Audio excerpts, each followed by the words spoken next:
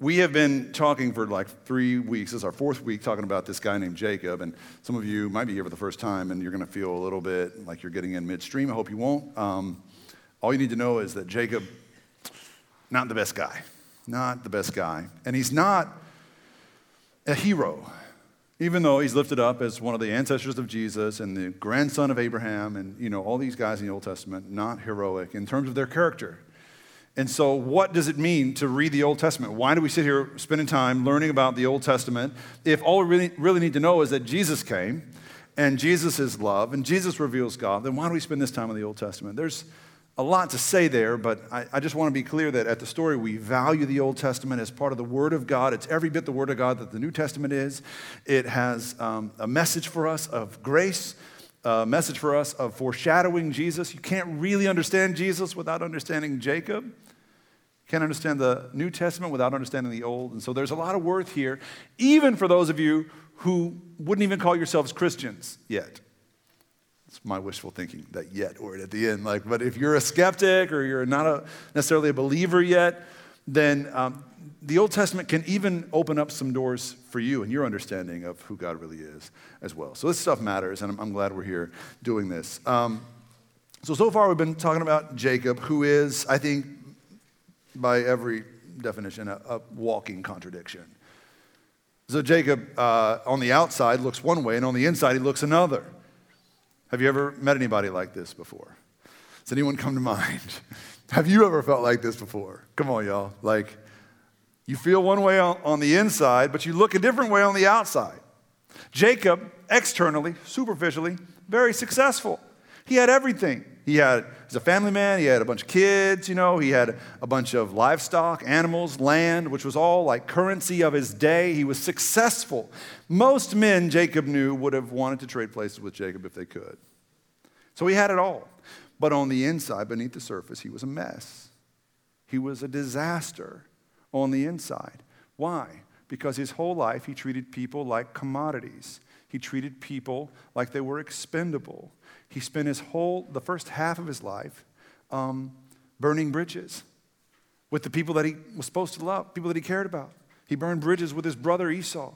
He burned bridges with his father Isaac. He burned bridges with his wife Leah. He burned bridges with his uncle / father-in-law Laban. It's complicated. If you missed last week, he had an uncle who was also his father-in-law. But it was rural. I'll just say that. It was a rural arrangement, speaking as someone who comes from the rural South. But he was always burning these bridges. And so at this point in his life, he's kind of reached midlife, and something is stirring within him. And this is the good news for people that have spent the first part of your life, or maybe up to now, you've been deceptive. Maybe people that have been wronged by you would have some choice words to describe you. Maybe you've been a snake to them or a liar. The good news is you're not beyond redemption. Jacob, even though he had been deceptive, at this point he is starting to sense that his conscience is speaking to him. So at this point, even though he spent his whole life so far burning bridges, now he wants to do something different. And the story we're going to read today is the story of Jacob coming to that point in his life where he's torn between the past he's been living and the future that he wants to live. And so he's trying to shake the demons and the habits and the coping mechanisms of his past that caused him to burn all those bridges, and he's trying to claim a better future. But man, that doesn't happen automatically, does it? Wanting it isn't enough. We all want that better future. But man, it's hard to shake those old habits. So we're going to just dive in here to chapter 32 of Jacob's story. It's in Genesis chapter 32. And I'll start in verses 3 through 6. If you have a Bible, you can open it, or you can read on the study guides that you were given when you came in. I hope those are helpful. Or you can just follow along on the screen. I'm going to read it from the screen myself this service. So chapter 32, verses 3 through 6. So Jacob sent messengers ahead of him to his brother Esau. So here's what's happening. Jacob has decided it's time to reconcile with Esau, who he's probably done wrong the most, more than anyone else. He's wronged Esau more than anyone. So he wants to make it right.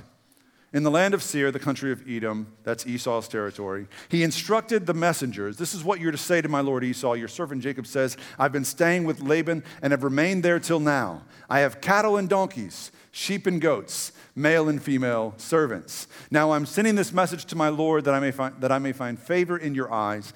And when the messengers returned to Jacob, they said, we went to your brother Esau, and now he is coming to meet you, and 400 men are with him. Whoops. All right, we're going to get there in a second. But first, I just want you to see how Jacob, who spent his life manipulating people, is now torn. As he's trying to make amends and trying to smooth it over with Esau, he's still being his same old self. So what Jacob should have said through the messengers was, hey man, I'm sorry. Plain and simple. My bad. I'm sorry for cheating you out of everything that was coming to you. I'm sorry for lying to our father. I'm sorry for all of it. I'm sorry. He never says I'm sorry. He never admits fault. All he says is, hey, I'm coming to meet you. And then he sends these three sort of messages that are there, but you have to look for them. First of all, he says, this whole time, 20 years since we last saw each other, I've been with Laban the whole time. I've been with our uncle Laban. I haven't been wandering around. I haven't been going behind your back. I haven't been sneaking around avoiding you. I've been here with Laban working the whole time. And so he's like, again, kind of trying to cover his tracks a little bit. It's a little bit there, but not a big deal. It gets a little bit worse because then Jacob says, I've got a whole bunch of stuff now, brother. I'm rich now. And what he wants to say with the part where he says, I've got all these animals and I've got all this stuff, that was the currency of the day. He's like, I'm a self-made man, I'm rich. Here's what's happening there. Jacob safely assumes, and rightly so, that in the 20 years since he was with Esau, their parents died. And they did. And since Jacob's whereabouts were unknown, Jacob rightly assumed that the whole inheritance had fallen to Esau. And so Esau carried all that inheritance, all that stuff. And so what's Esau going to think when Jacob comes to meet him? Esau's going to think Jacob's coming to claim his part of the inheritance. And so Jacob's like, dude, I'm rich. Don't worry about it. I'm good. I'm not coming to get your stuff. I just want a hug, that kind of thing. And again, that's kind of how people who are used to manipulating people think. It's like you're trying to be a step ahead, right? And so the third thing that he says here is, hey, man, let's bury the hatchet. Let's let bygones be bygones. Again, without an apology. And then Esau's response, not optimal for Jacob. He sends 400 men to Jacob and has Jacob trembling because Jacob's bigger, older brother, who's always wanted to kill him, rightfully so, no one blames Esau for feeling that way, now he's got a bigger, stronger army than Jacob can withstand. And so Jacob's back is against the wall. He's terrified. But if you've ever known someone who's spent their whole life moving and shaking and manipulating and outthinking and maneuvering, you know that's when they're at their best or their worst, depending on how you look at it. Like Jacob's back's against the wall, and so he goes to work plotting and scheming a strategy to disrupt his brother Esau in case Esau is coming to get him. So this is the strategy. It's in Genesis, same chapter, 32, verses 7 through 21. Y'all can follow along with me. It's a little lengthy, but I promise we'll unpack it a little bit. So he says, in great fear and distress, back against the wall, Jacob divided the people who were with him into two groups, and the flocks and the herds and the camels as well. And he thought, if Esau comes and attacks one group, then the group that's left may escape. There's a strategy. It's just the beginning. And then Jacob prayed. This is interesting. So Jacob's trying to strategize, trying to cover his tracks, cover his own back a little bit. And then he prayed, O God of my father Abraham, God of my father Isaac. Now those two lines, traditional opening to an ancient Old Testament prayer. God of my fathers, God of my grandfather, God of my forefathers. Like, that's how you just were taught to pray. That was rote, it was standard when it came to prayers. But then Jacob, for the first time in his life, uses a different word for God. For the first time, Jacob refers to God not as God of my father, God in the sky, God up high. He says Yahweh, which is not just Lord. It is personal in its orientation. It is my Lord. And then he speaks more personally about God. Lord, you who said to me, go back to your country and your relatives. So this gets more relational all of a sudden. I will make you prosper. I am unworthy, Jacob said, of all the kindness and faithfulness you have shown to your servant. I had only my staff when I crossed this Jordan. So when he came to Laban's house, he had only a staff in his hand. But now I've become 2 camps, very successful. Save me, I pray, from the hand of my brother Esau, for I am afraid that he will come and attack me, and also the mothers with their children. So you see, I'll get to this in a second. You see the conflict here. Jacob's like, you're my Lord, I trust you, I love you, but oh my God! There's this conflict, like he loves him, but he doesn't trust him yet, So there's this in-between land Jacob's in right now. We've all been there. And he said, but you have said, I will surely make you prosper and will make your descendants like the sand of the sea, which cannot be counted. So he's like reminding God of the promises God made to him, just in case God forgot. He's just kind of re-upping there. All right. We got a little bit more. He spent the night there, and from what he had with him, he selected a gift for his brother Esau, 200 female goats, 20 male goats, 200 ewes and 20 rams, 30 female camels with their young, 40 cows and 10 bulls. The only reason this matters, they're trying to say this was a haul. There are records of kings that won wars and got less in spoils than what Jacob's giving to Esau right now. This is a bunch of stuff, and it's worth a lot of money. And he put them in the care of his servants, each herd by itself. So there's 5 groups that Jacob has arranged. And he said, go ahead of me and keep some space between the herds. He instructed the one in the lead, when my brother Esau meets you and asks, who do you belong to and where are you going and who owns all these animals in front of you, then you are to say, they belong to your servant Jacob. They are a gift sent to my lord Esau, and he is coming behind us. And he also instructed the second and the third and all the others who followed the herds. You are to do the same thing to Esau when you meet him. And be sure to say, your servant Jacob is coming behind us. For he thought, I will pacify him with these gifts. I am sending them on ahead. Later, when I see him, perhaps he will receive me. So Jacob's gifts went on ahead of him, but he himself spent the night in the camp. All right. So, I can't read. So, what's Jacob doing?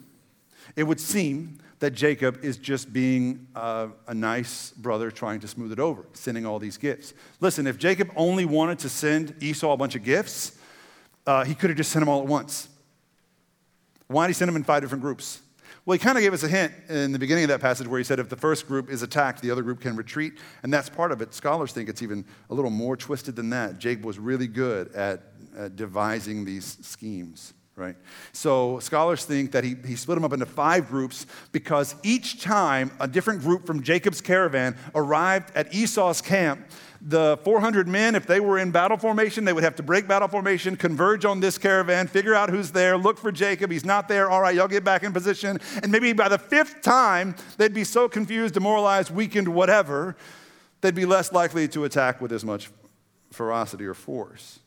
The other thing that's happening here is by the time Esau has all these animals and all these people with him, it's a much noisier group. And so they're not going to be sneaking up on anybody with all these camels and oxen and all this stuff. So he's kind of saddling Esau with a noisy bunch of livestock, different kinds of livestock. And then obviously Jacob's servants are a part of every caravan. And so he's got spies in Esau's camp. So I think we give too much credit to Jacob. We don't think he's being calculating here. Again, God, I trust you. God, thank you for all your promises. Remember those promises? Take care of me? Because he's coming, that kind of thing. And he's still covering his tracks and trying to cover his own bases at the same time. He's a man of 2 minds here. And I think we've all been there. I have. Stuck in that place of believing in God but not trusting him. Being a believer, but relying on my own intellect, relying on my own plans, making my own strategies, like saying I trust God, but not really giving myself over to him, right? So a lot of us find ourselves at that crossroads between who we've been and who we want to be, how we've trusted God and how we want to trust God. And it just doesn't happen automatically. It takes something else. That something else is illustrated in the last part of today's passage that I'm going to read. This is the end of chapter 32, and this may be the weirdest thing you will ever hear. So I hope I don't lose anybody. This is from Genesis 32, verses 22 through 32. Check this out. That night, Jacob got up and took his 2 wives, his 2 female servants, and 11 sons, and crossed the ford of the Jabbok. Sounds very Star Wars-y. The ford of the Jabbok. And after he had sent them across the stream, he sent over all of his possessions. And so Jacob was left alone. And a man wrestled with him till daybreak. And when the man saw that he could not overpower him, he touched the socket of Jacob's hip, so that his hip was wrenched as he wrestled with the man. Then the man said, "Let me go, for it is daybreak." But Jacob replied, "I will not let you go until you bless me." And then the man asked, "What is your name?" "Jacob," he answered. Then the man said, "Your name will no longer be Jacob, but Israel, because you have struggled with God and with humans and have overcome." Jacob said, "Please tell me your name." But he replied, "Why do you ask my name?" And then he blessed him there. And so Jacob called the place Peniel, saying, "It is because I saw God face to face, and yet my life was spared." The sun rose above him as he passed Peniel, and he was limping because of his hip. Therefore, to this day, the Israelites do not eat the tendon attached to the socket of the hip, because the socket of Jacob's hip was touched near the tendon. I told you it was weird. I told you, I tried to warn you. You ever heard anything weirder than that? That's the weirdest wrestling match in history, which is saying a lot, because wrestling is weird. Like, I grew up watching Hulk Hogan and the Iron Sheik in Speedos and knee-high boots and nothing else, going after each other. And they were all oiled up, you know. And that was less weird than this. This is weirder. And it's hard to decipher what exactly is going on here. What kind of struggle is this? Is this a physical battle between Jacob and God? It would seem so. At first, every art picture or depiction you've ever seen of this story would show a physical struggle, like they're going hand-to-hand combat. And obviously there's a physical component to this story, because Jacob is never the same. He comes away with a limp for the rest of his life. Clearly, there's some kind of physical component here, but it's not just a physical battle. In fact, it's not even mostly a physical battle. The only physical struggle that's depicted here or illustrated in the story is when God touches Jacob's hip. That's the only time they actually are said to touch, right? Physically touch, right? So God takes Jacob's hip out of socket to the extent that Jacob is no longer able to walk the same again. But listen, he doesn't take Jacob's hip out of socket by like yanking it or pulling it or pile driving him, you know, like Hulk Hogan, or like, you know, Stone Cold Stare or whatever, like none of that stuff. He takes Jacob's hip out of socket by just touching it. And the actual Hebrew there is brush. He brushed it, just barely even touched it, just boop. And then his hip fell out of socket. Which is to say that if God wanted to physically overcome or destroy Jacob, he could have. If it were really a physical altercation, he could have destroyed him. God had that power. God had that ability. He just boop, his hip out of socket just like that. He could have destroyed him. And yet he didn't. Why? Because there's something more happening. It's not just a physical battle. Jacob has chosen to go to the mat with God in his heart, in his mind, in his spirit. He's wrestling and struggling with God, and he's not letting go. Even though maybe he didn't like what he found, even though maybe he didn't like what God was showing him, even though maybe he didn't like to be reminded of his sin, even though maybe the answers weren't clear and he didn't understand, he didn't let go, he kept struggling, he held on. He said, "Give me your blessing." And there's so much about this story that's poetic. First of all, Jacob, in order to wrestle with God, had to make himself be alone. Totally alone.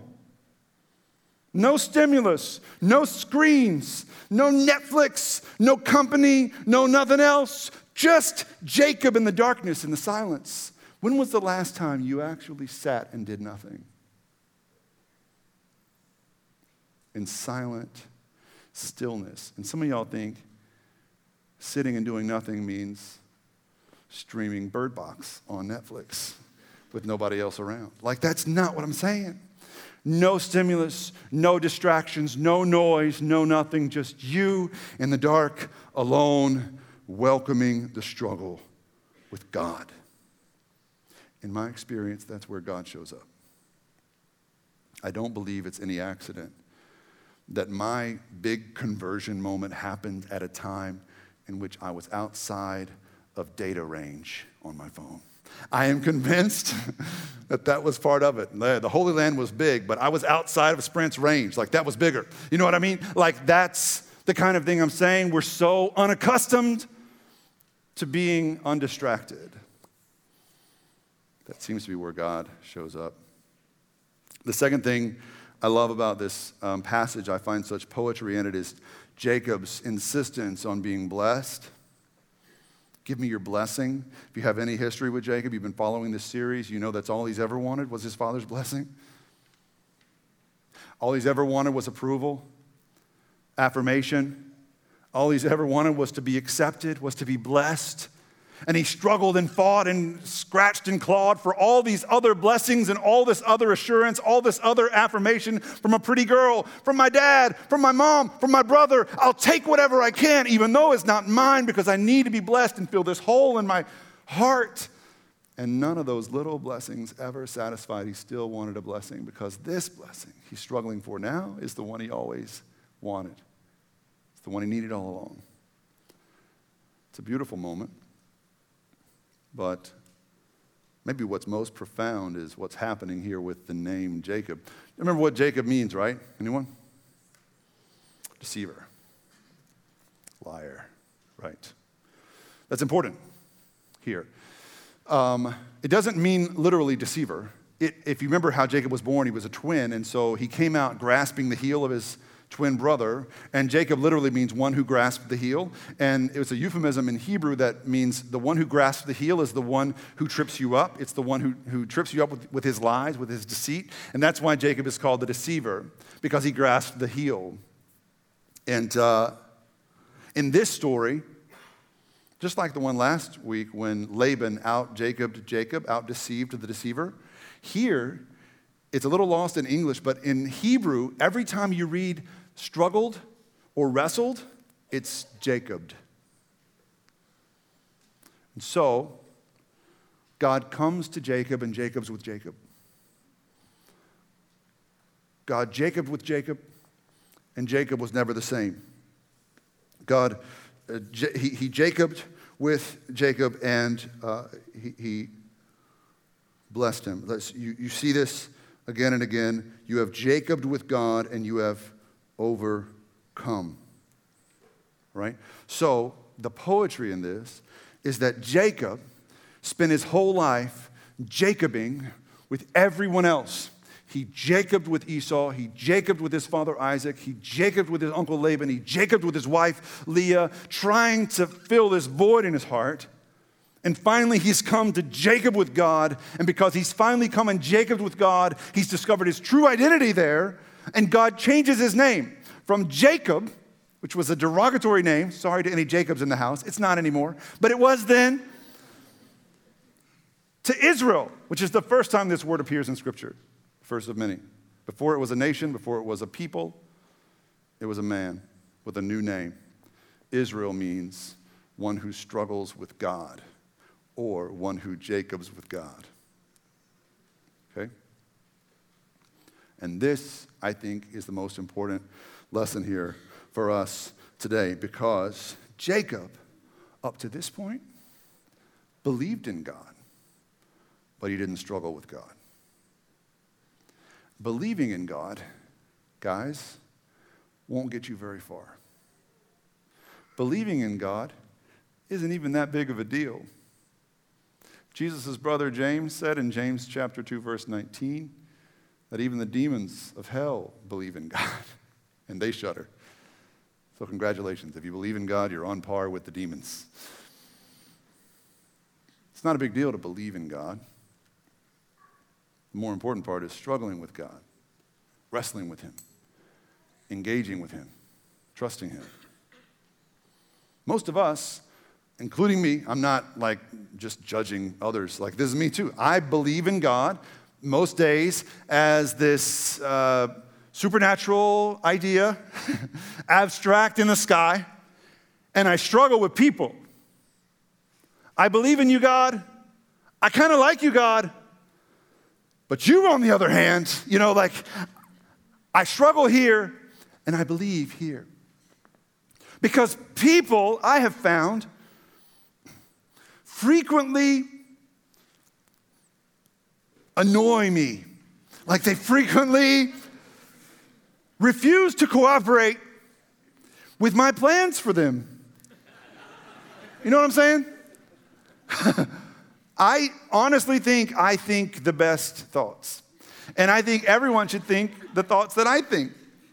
And if you would just get along and cooperate with what I'm trying to do to you, your worldview would change, our problems would go away, and your life would be better. But people just refuse. And they get in our way, and they get on our nerves, and then you get on Twitter, and it's just a disaster. And they use the fast lane to do left-hand turns instead of the center lane. Houston, that center lane with the two little arrows in it, that's where you turn left. And I sit behind somebody and I just lay on my horn. Does that ever make you happy? Does that ever satisfy you? Does that human struggle ever feel good beyond just the 3 seconds when you're like, no. It feels good for about as long as it takes for you to go, and then you turn around them and you look back at them and they go to your church. Oh. Dang, how many times am I going to learn that lesson? This church would be huge if I drove better. Anyway, I don't know how many members I've lost.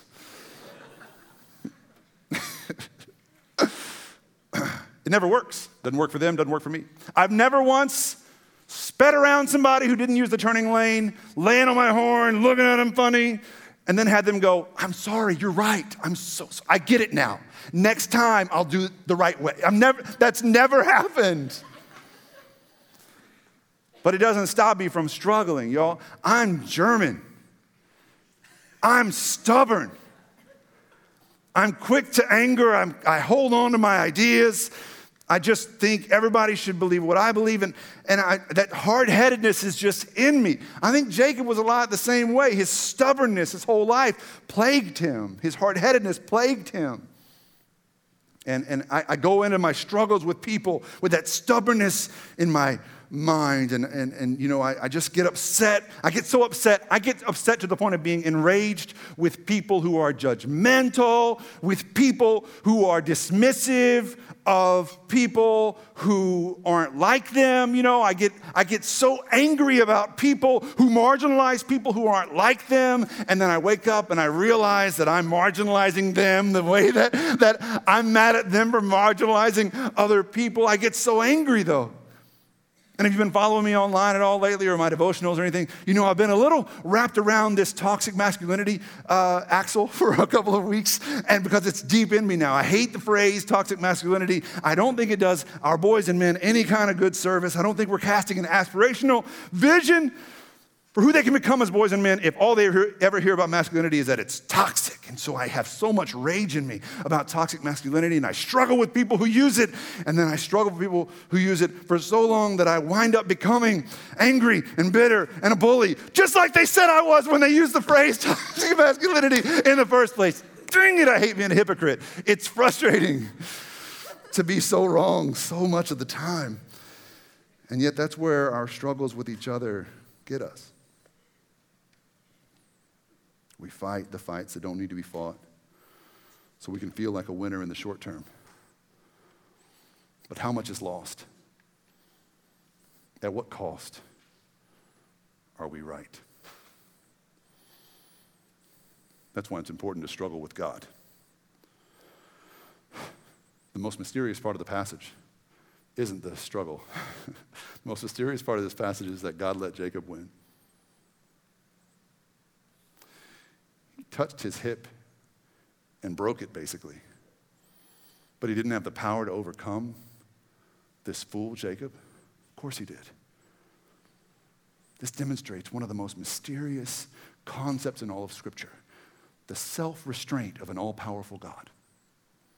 A God who is willing to surrender defeat in the moment for the purpose of giving us the victory for eternity. This is grace. Genesis 32 isn't some old cryptic Old Testament passage about some weird wrestling match.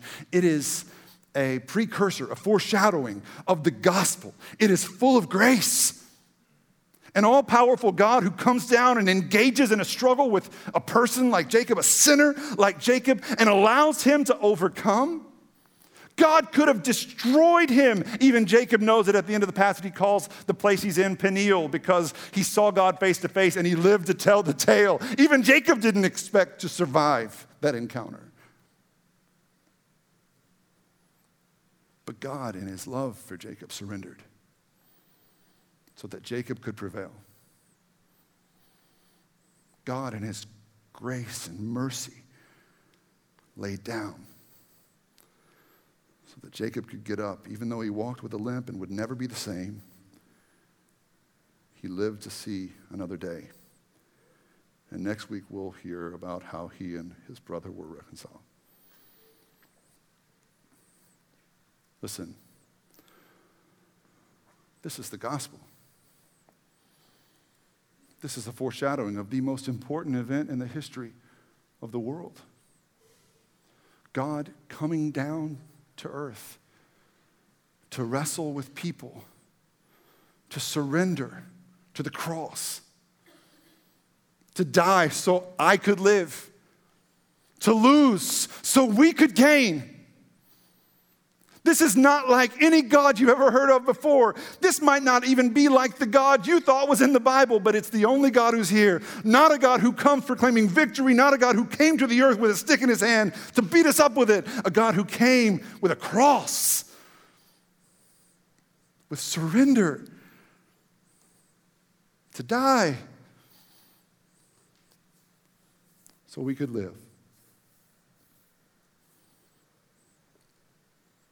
How many relationships have been lost or are at risk of being lost right now because two people are so committed to the struggle they're in that they're going to be right, dang it. I'm going to be right. I'm going to prove her wrong. I'm going to prove him wrong. Listen, you might have every argument in the book. You might have every point. You might actually win that argument on the merits of the case. But who cares? That stalemate you in, where's it going? Where does it end? Are you willing to risk the long-term health of this relationship, this marriage, your connection to your child, your connection to your parent, just for the sake of being right? When you struggle with God, you learn to restrain yourself, as he does too. You learn to say no to this struggle. I don't need to win it. I surrender. You win. It's fine. I love you. I bless you. Can't really do that until God shows you how. So I want to encourage you right now, as we are 1 week out from a baptism Sunday of the story, to take seriously this concept of sitting in stillness and silence with God, welcoming the struggle, going to the mat in your heart with your Creator, struggling with him as Jacob did, asking him questions as Jacob did, seeking his blessing as Jacob did. A lot of people try to struggle with God, but then you come across a verse you don't understand and you're like, I'm out, it's too confusing. Or a preacher says something you don't like and you're like, I'm out, Christians are dumb. Or, something happens and there's a little roadblock and you stop the struggle. Don't stop. Hold on. Cling to him. Seek his heart, seek his blessing, ask your questions. He can take it. He made you stubborn for a reason, not for all these little squabbles you're in, but to struggle with him. When you struggle with him and you seek his blessing, you realize that's what you've been after all along. And every relationship changes. You don't need to win anymore because the God of all creation lost for you, and you're willing to lose for others as well. Would you pray with me? Jesus, thank you for your grace and your love toward us. When we experience it, it truly is a life-changing thing. God, fill us with your grace and humility. Free us from the need to win every fight, to have all the right arguments, to prove ourselves to our brothers and sisters, to our neighbors, to the world. Help us to struggle with you and you alone, and in so doing to learn how deep your love is for us. Thank you in Jesus' name. Amen.